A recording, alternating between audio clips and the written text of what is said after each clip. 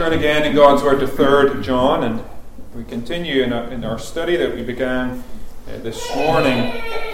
This morning we saw a bit about this man Gaius, to whom John writes, and we saw particularly that he was marked out by his walk in the truth. Here was someone whose life was sincerely lived for the Lord. He walked with God. The truth of God revealed in the Scriptures had an outworking in his life. It affected his speech. It affected what he did, how he thought. And so he was commended. He was commended by those who went out from John and who had returned to John. And we thought about how it's important that we in our lives live and walk in the truth. But the other thing we thought about was that Gaius was someone whose house and heart were open in hospitality. Here was someone who loved. He loved Christians, whether they were known to him or whether they were strangers to him, whether they were from the same place he was from or whether they were from a far-off land. As long as they came for as it says in verse 7, for his name's sake, for the sake of Christ, he received them and he sent them on their way. He supported the work of Christ, the missionary work of the cross. There's an encouragement there for us that we can be fellow labourers, fellow workers for the truth, as much as we partner with those who seek to spread Christ in this world. I want us this evening, as we see in the rest of this epistle, there are two other men to think about. And one is evil, one does what is wrong, and the other is good and is commended. And we'll think more about the one who is evil, the one who does what is wrong, because that is the one that John speaks more about. Diotrephes is spoken of in verses 9 and 10. I wrote to the church, but Diotrephes, who loves to have the preeminence among them, does not receive us. Therefore, if I come, I will call to mind his deeds which he does, prating against us with malicious words. And not content with that, he himself does not receive the brethren, and forbids those who wish to, putting them out of the church. Diotrephes was a leader in the church. In this, we don't know where particularly John is writing to, but nevertheless, Diotrephes is a leader, an elder or a pastor in this place. But as we see, he is someone who is evil and is not to be imitated. I think there are 4 marks in particular we're to notice here. First of all, Diotrephes loved to have the preeminence. That is, he wants to be first. He wants to put himself first. We see that in verse 9. I wrote to the church, but Diotrephes, who loves to have the preeminence among them, does not receive us. Here was a man who had authority in the church, an elder or a pastor, but he wanted more. He wanted to be first. He wanted to be above his brethren. He wanted to have his own way at all times. Here we see a 1st century AD power struggle within the Church of Christ. John is not here arguing against ecclesiastical authority. There must be authority, and there is authority in the church. Christ, when he ascended, gave gifts to men, and some of the gifts he gave were leadership gifts. Pastors, teachers, elders, those who would preach with authority and those who would rule with authority. And these are good things, good gifts. But how often these can be distorted, and how often it's the case that someone gets the taste for power and wants more. And this happens in all spheres of life, doesn't it? Not just in the church, but in workplaces, in government, whether local or national, people get a taste for power and authority, and they want more. They want to push forward their agenda at the expense of other people. And we see that here. Diotrephes was such a man. He ruled with an iron rod, an iron fist in the church. He wanted to be, as it were, a dictator, telling everyone what to do and how to live. He usurps authority from Christ. Remember in Matthew chapter 20, where the disciples had been discussing along the way who would be the greatest. And they were embarrassed, weren't they, to share with Jesus what they had been talking about. They knew they shouldn't have been arguing. They knew that their selfish ambition was wrong. But nevertheless, there was a part even of those regenerate men that desired to be over the others. Selfish ambition can be commonplace in the church. Paul writes about that in Philippians chapter 2. Do nothing through selfish ambition or conceit. The example he goes on to show us is the example of Christ, who humbled himself. He came into human form, and not just any human form, but he came into a low human form as a bondservant under the law, and he humbled himself to the point of death. Jesus gives us the example of humility. Even on the night in which he was betrayed, what did he do? He got down on his hands and his knees, and he washed his disciples' feet. He particularly tells us it's an example for us. And yet his followers can argue about which of us is the greatest. Diotrephes, however, takes this to an extreme. He goes further.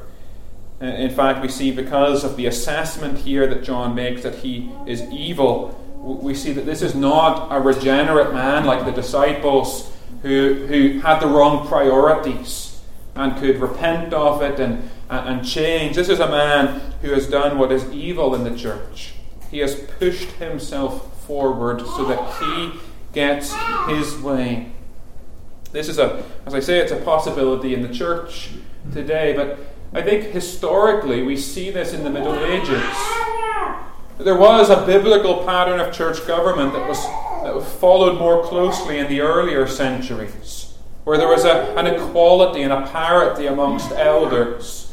But over time, there began to be a growing authority placed in bishops who were exalted above their brethren. The word bishop, I've told you before, is just another word for an elder. It emphasizes another part of the job of the elder. A bishop is an overseer, someone who is tasked with overseeing the flock of God. Whereas a pastor is seen as someone who shepherds the flock of God. And an elder is seen as someone who is to be looked up to and respected for their wisdom. These are all just different emphases of these various names that can be used for the office. But in the Middle Ages in particular, the office was distorted. And the bishop grew to be something more than an elder. And so we have the episcopal system that grows out of that, and it reaches its zenith in the papacy, where there is one man at the head of the church who can claim to be Christ's vicar on earth, his substitute, if you like. He is in the place of Christ on earth, and he can speak with infallibility as he speaks from his chair. And so we have that growing gradually. These things don't just come out all at once. We know that in church history. Heresies sort of come out slowly. There's a subtle change, and maybe a change of emphasis. A little change here and a little change there, until it grows and grows. And before you know it, it's become something which is as terrible as the papacy is. The biblical pattern is non-negotiable. Church government must be by a Presbyterian system. That is the only right way for the church to be run. I think There's a danger, even in Presbyterian churches today, that you can have people who become ministers and elders in the church who think that Presbyterianism is preferable to the other systems, a better way, a wiser way, and yet they wouldn't necessarily be willing to die for the principle itself. They don't think it must be Presbyterian. But friends, the biblical pattern is only Presbyterian. This is the way Christ expects and demands his church be run. There must be no man who is exalted over another in the leadership of the church. There's a parity. That means that when the session of this congregation meets, each member is equal. Each member has equal rights. If something comes to a vote, each member has one vote. No one has two votes. No one elder is more important. That he gets his way. That's the way it works. There's parity. But Diotrephes here, he didn't follow that principle. He's number one. He must have the preeminence. And so Diotrephes is someone that seeks to break out from the biblical form of church government and move towards the errors that we see in Roman Catholicism and episcopacy. But friends, what he was doing was usurping the authority of Christ. Authority that is on earth is always limited authority, and it's always delegated authority. The elders of this congregation have real authority, but it's not from themselves. It's not given to them by the congregation even, as sometimes people think Presbyterianism works. The congregation votes for them, therefore the congregation is giving them the right to rule over them. It comes from Christ. All authority must come from Christ, because all authority in heaven and on earth has been given to him. And so when anyone seeks the preeminence in the church, they are stealing from the crown rights of the Lord Jesus Christ. Jesus alone must be exalted in the church. So let nothing be done through selfish ambition or conceit. That's the first fault we see with Diotrephes, and a very worrying one, because as soon as you have a dictator in the church of Christ, there's no limit to what he will try to do, and we'll see that. The second thing that he does is that he does not recognize John's authority. Look again at verse 9. John says, I wrote to the church, but Diotrephes does not receive us. John wrote. He wrote a letter, an epistle, but this was not received. It was not accepted. Now, in one sense, we could say that John and Diotrephes were both elders in the Church of Christ. And in one sense, you could say they were equals. Because what does Peter himself say? He says, I, a fellow elder. What happened at the Jerusalem Council in Acts 15? There were apostles and elders there, but each had one vote. Each spoke their mind, and it wasn't simply that the apostles dictated what was done. The elders all participated and could all speak. That's the parity, the equality principle I spoke of earlier. But yet, in another sense, we must recognize that John here is an apostle. And the apostles had a unique role in the Church of Christ. There is no apostolic succession today. There are no apostles today. There's no one that can say, I stand here as an apostle particularly. No, the apostles wrote for us the Scriptures.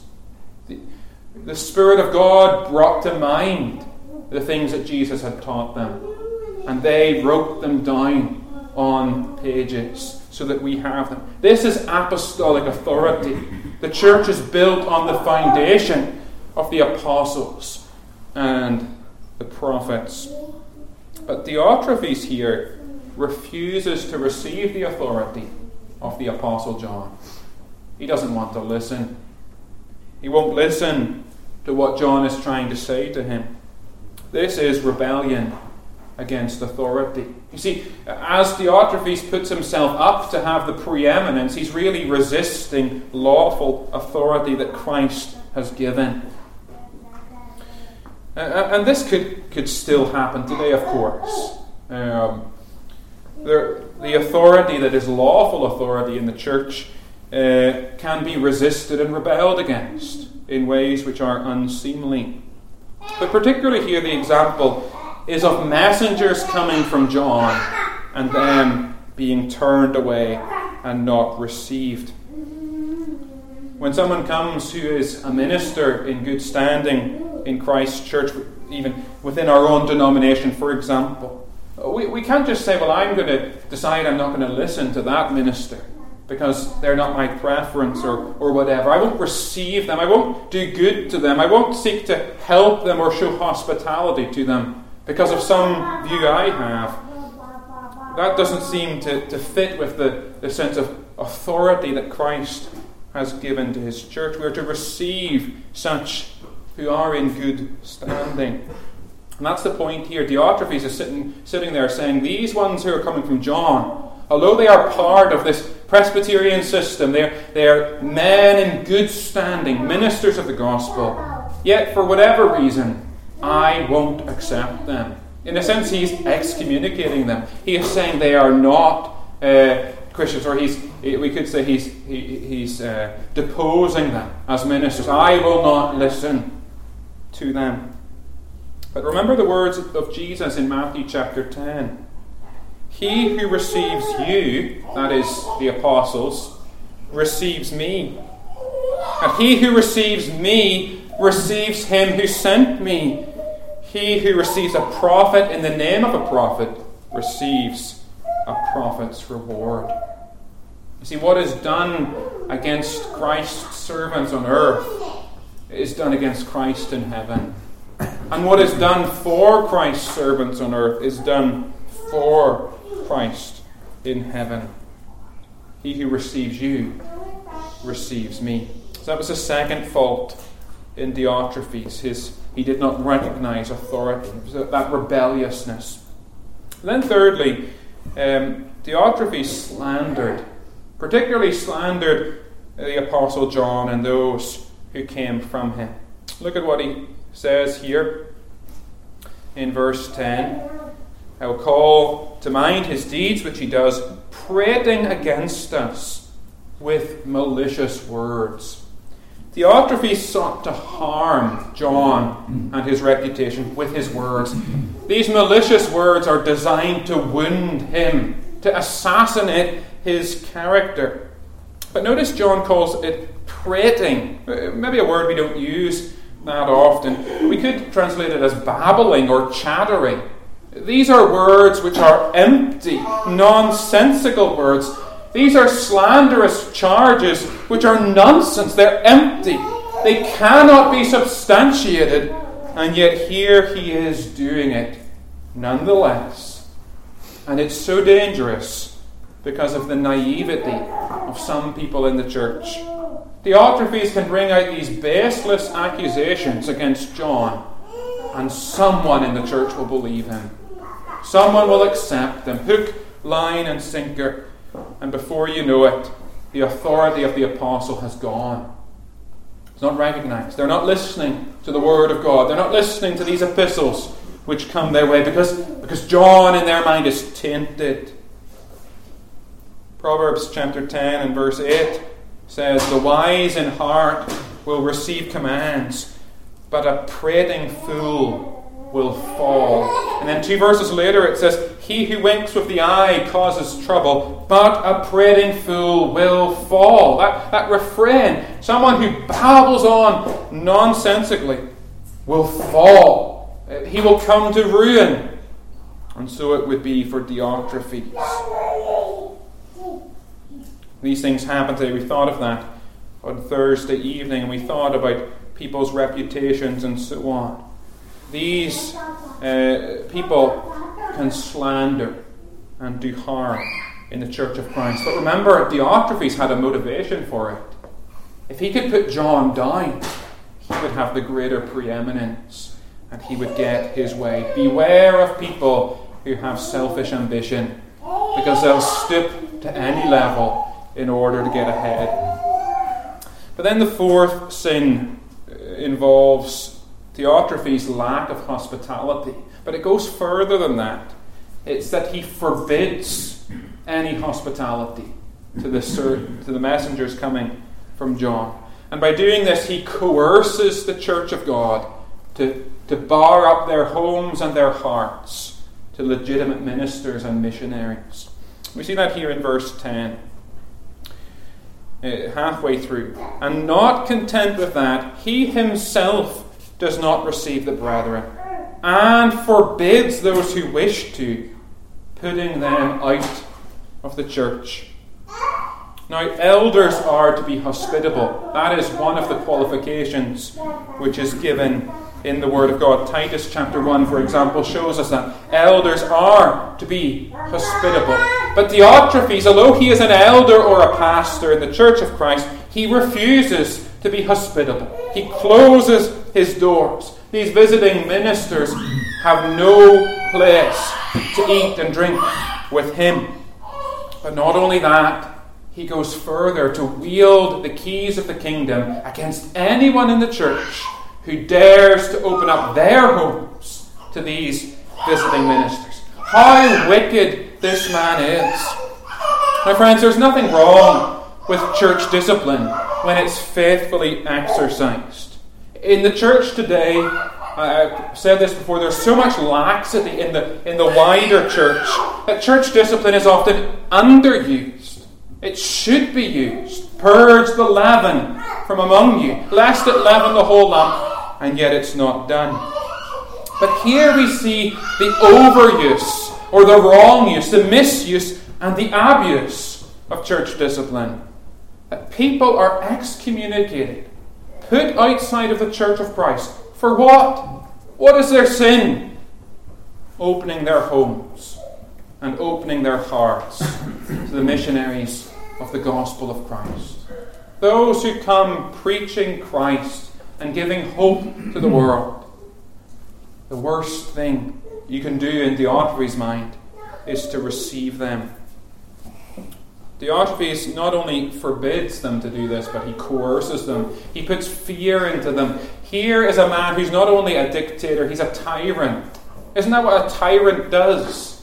A tyrant is someone that makes you afraid to do what is good. You're terrified of doing what you know you should do and what your conscience tells you to do, lest you're punished for it. Diotrephes' threats, no doubt, had their effect on some, but on others, they resist and they're put outside. They are excommunicated. And according to the eyes of the church, they are to be viewed as worse than tax collectors and worse than the heathen. Matthew Henry says, "Woe to those who cast out brethren, whom the Lord Jesus Christ will take into his own communion and kingdom." Woe to those who would do such a thing, to cast them out when Christ would receive them in.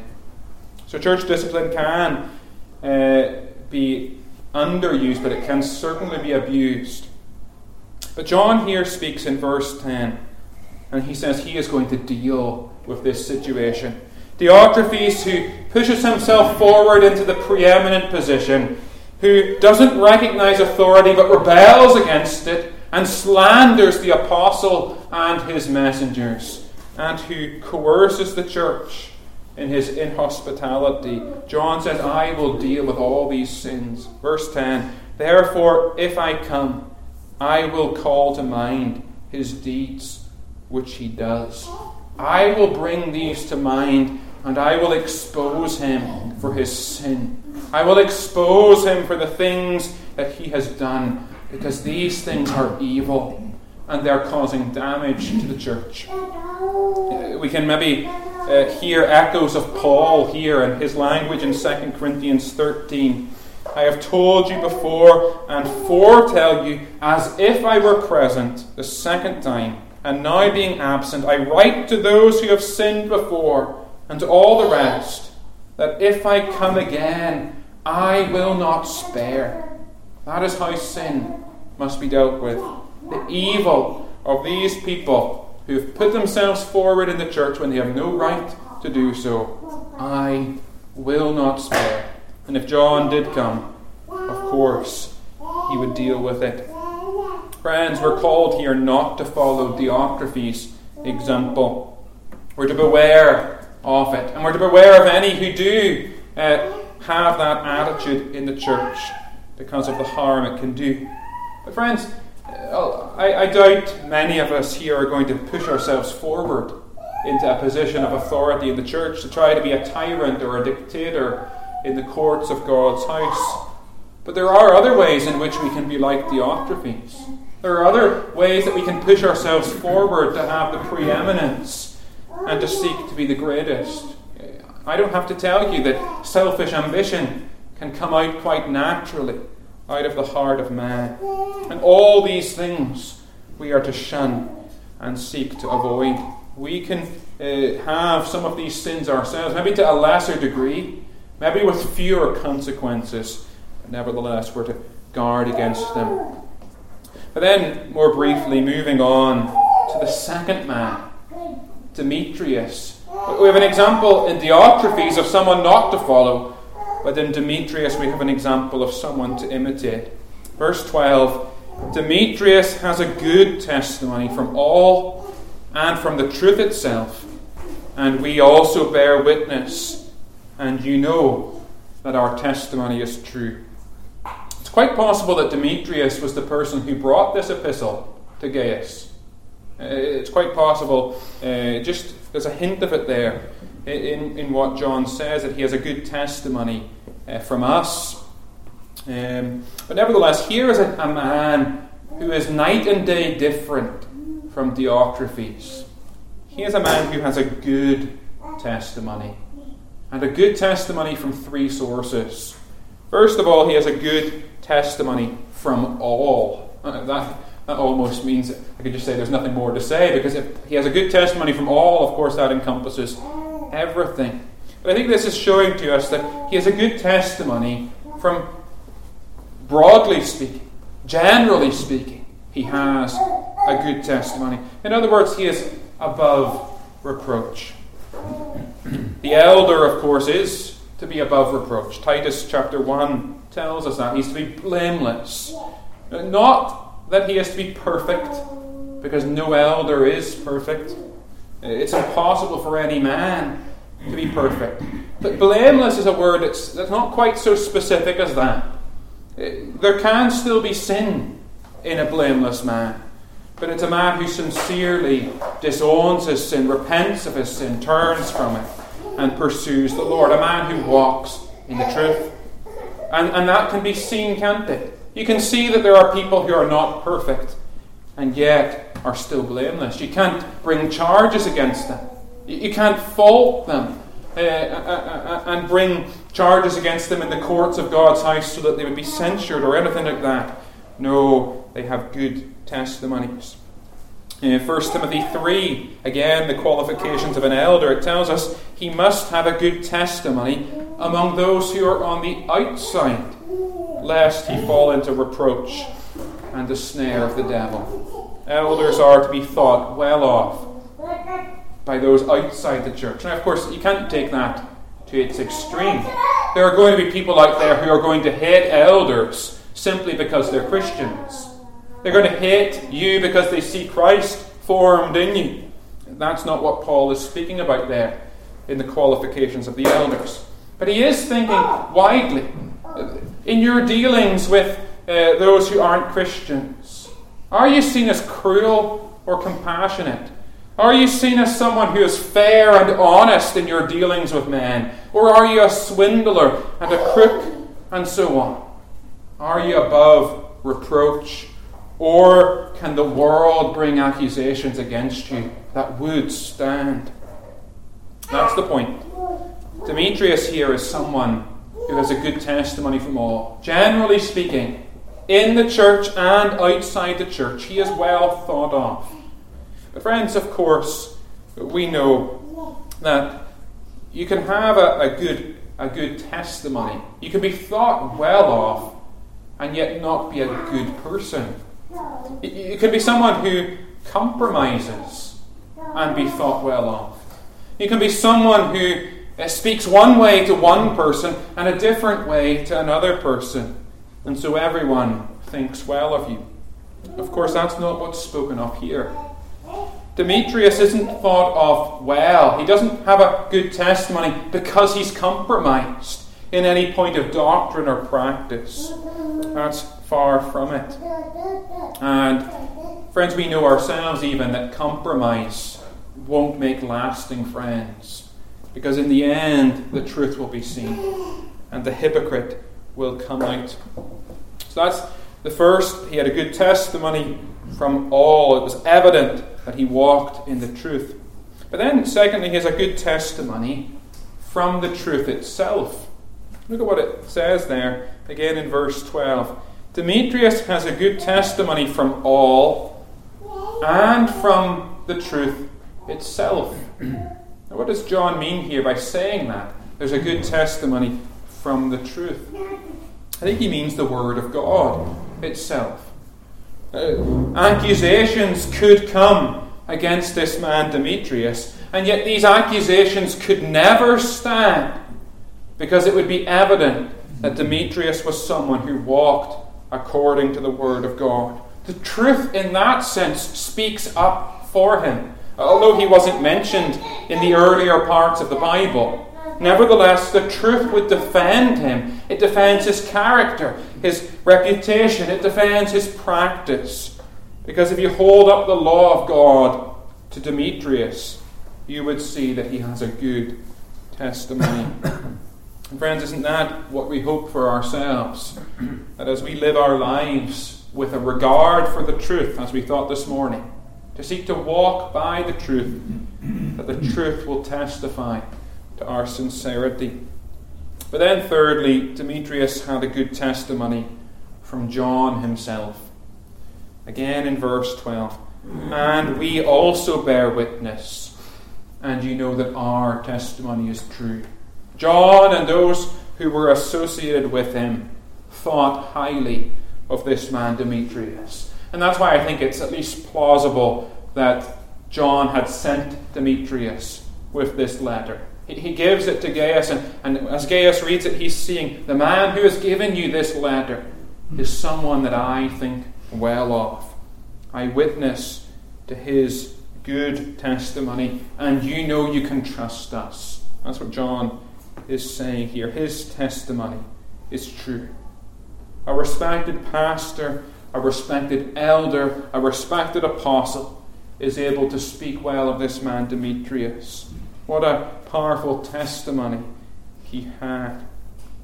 What possible reason could Diotrephes have to refuse someone with these credentials? What possible excuse could Diotrephes make for his refusal to show any hospitality to Demetrius? What grounds could Diotrephes have for saying, I will excommunicate anyone in this church who opens up their homes to this man Demetrius? You see, everyone testifies to Demetrius' goodness, his sincerity. He's above reproach. The truth of God's word defends him, and John speaks with authority that he has a good character. Diotrephes has no reason or grounds to live as he does. But here we see that Gaius will do the right thing. Here is someone, as we thought this morning, who opens up his heart and his home, and John is confident.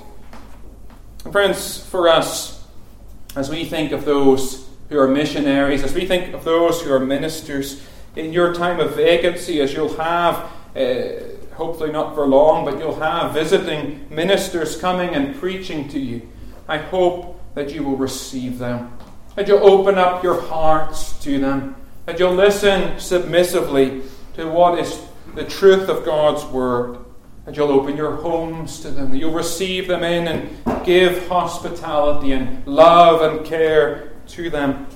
But friends, as we partner with missionaries in the world, as we think of our own missionary endeavour in the Gambia. What can we do to open up our hearts and to serve and help, to be fellow workers?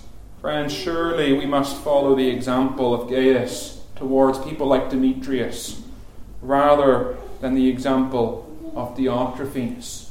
When we think of the Presbyterian system, the beauty of it is that there are ministers and missionaries who are endorsed and commended on a presbytery level. Ministers have credentials. We are certified as being in good standing with authority from Christ to teach. And those credentials can be removed from us. If we sin in such a grievous and serious way without repentance, our credentials can be taken from us. We can be suspended or deposed. But nevertheless, as ministers come with good credentials, with a good testimony, so they are to be received and loved and cared for. John here is encouraging the people to follow the good example and not the bad. And I want us, just in conclusion, to think of verse 11. Imitate, or beloved, do not imitate what is evil, but what is good. He who does good is of God, but he who does evil has not seen God. This is the point of the epistle. Imitate good. Don't imitate evil. All around us there are examples of good Christians. We have the examples of the Scripture. Hebrews chapter 11 gives us Old Testament men and women of faith. Imitate their good example. Church history gives to us countless examples of people who were willing to live and to die for the Lord Jesus Christ. Learn from them. And today, in the church around us, there are people we can learn from their example. But we must be looking to the right people, not at the hypocrites, not at those who are proud and arrogant like Diotrephes, not those who slander and are inhospitable, but rather those like Gaius that we thought of this morning and Demetrius that we see this evening. John is very clear here. There is evil and there is good. There are people who claim to be Christians and yet are evil, and you must not imitate them. But there are others who are good, and they are to be followed. And notice what he says in verse 11. He who does good is of God, but he who does evil has not seen God. In other words, if you see someone who is living a sincere Christian life, who is walking in the truth, who has a good testimony, that is an evidence to you, is it not, that that person has been born again, that that person has been regenerated and is a new creation, that they're not dead in their trespasses and sins, but they're alive together with Christ. But if you see someone who does not do what is good, but rather does the evil, well then surely our suspicions are raised that that person is unregenerate, still in their sins, and as John says here, they have not seen God.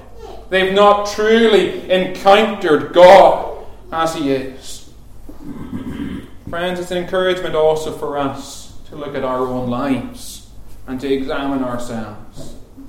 Do you see good in your life, or do you see evil? And if you see good, if you see a sincere attempt to walk in the truth, not a perfect attempt, we know none of us is perfect, but if you see a sincere attempt to walk according to the truth of God's Word, surely that gives us the encouragement that he who does good is of God. But do you look into your life, and does the Word of God speak with conviction to your life? Does the Word of God challenge how you live and show that you do evil? Well, friends, it says here, he who does evil has not seen God. We're called upon here to imitate the good and to neglect the bad. The Bible is full of calls such as this. Hebrews chapter 6 and verse 12. Do not become sluggish, but imitate those who through faith and patience inherit the promises. There's an example of faith. 1 Corinthians 11, Paul says of himself, imitate me just as I also imitate Christ. He's saying, I'm trying to set you an example. I'm following after Christ, and see that in me and follow me. Philippians 3, again, brethren, join in following my example and note those who so walk as you have us for a pattern. And then Ephesians 5 and verse 1, therefore be imitators of God as dear children. Again, we're hearing that language of being born again. Dear children, born again people are those who will have evidence in their life of imitating God. I want to be very clear. Despite what the liberal church teaches us, we're not Christians because we imitate Christ. The liberal church makes the whole faith simply copying Christ. He's a moral teacher, and we simply follow his example. The Christian is someone who simply does what would Jesus do. Friends, we know that's not what a Christian is fully. Because a Christian is someone who must first submit himself to the righteousness of Christ. He must first believe in the substitutionary work of Christ upon the cross. Because we know that by imitating Christ alone, we can never be good enough to get eternal life. But friends, just because the liberal church gets it so badly wrong, doesn't mean that we who have come to saving faith are not to imitate Christ. He is our example. He sets us the best example that there is. Do you want to know what it is to live a holy life? Look to the Lord Jesus, and he will show you. His word teaches you, yes, but look to him and what he did. Imitate him. And when you see someone in this world who is a Christian and who lives a godly and an upright life, imitate them, because they are imitating Christ. Seek to follow them as far as they follow Christ. There may be points where you have to depart from. There may be points where you say, I can't follow that character trait, because Christ would have us live differently. But nevertheless, imitate those who imitate Christ. And doesn't that show to us why fellowship is so important for the Christian church? I wonder your experience over the past couple of years where we have not had fellowship as we would have liked to have done. Just ask yourself, have you felt your soul prospering, as we think in verse 2? Or have you felt the declension in the soul? I wouldn't be surprised if the majority of us here have felt some sense of declension because we've missed the fellowship of being in the company of those who imitate Christ and spurring us on. How easy it is for us to grow cold in the faith. But when we're put next to someone who is imitating Christ, doesn't it challenge us to follow him more closely? And that's the point here of this letter. These three men, or four men we could say, John, Gaius, Diotrephes and Demetrius, aren't alive here on earth anymore. The particular pastoral problem has gone because these men are not here. But friends, similar problems like these are still on earth and still in the church at large. Take the decision to imitate the good.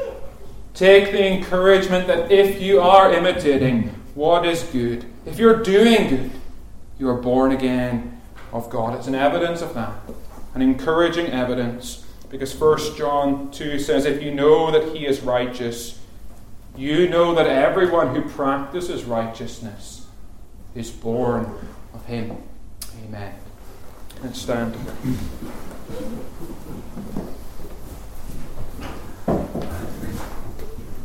O Lord our God, we thank you for this short letter found in the Scripture.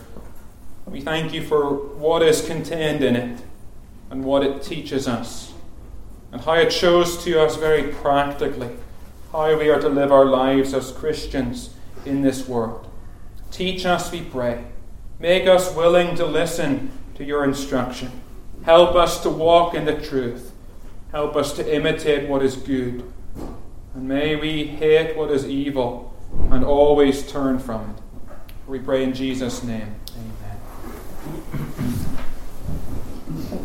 We'll conclude with Psalm 37.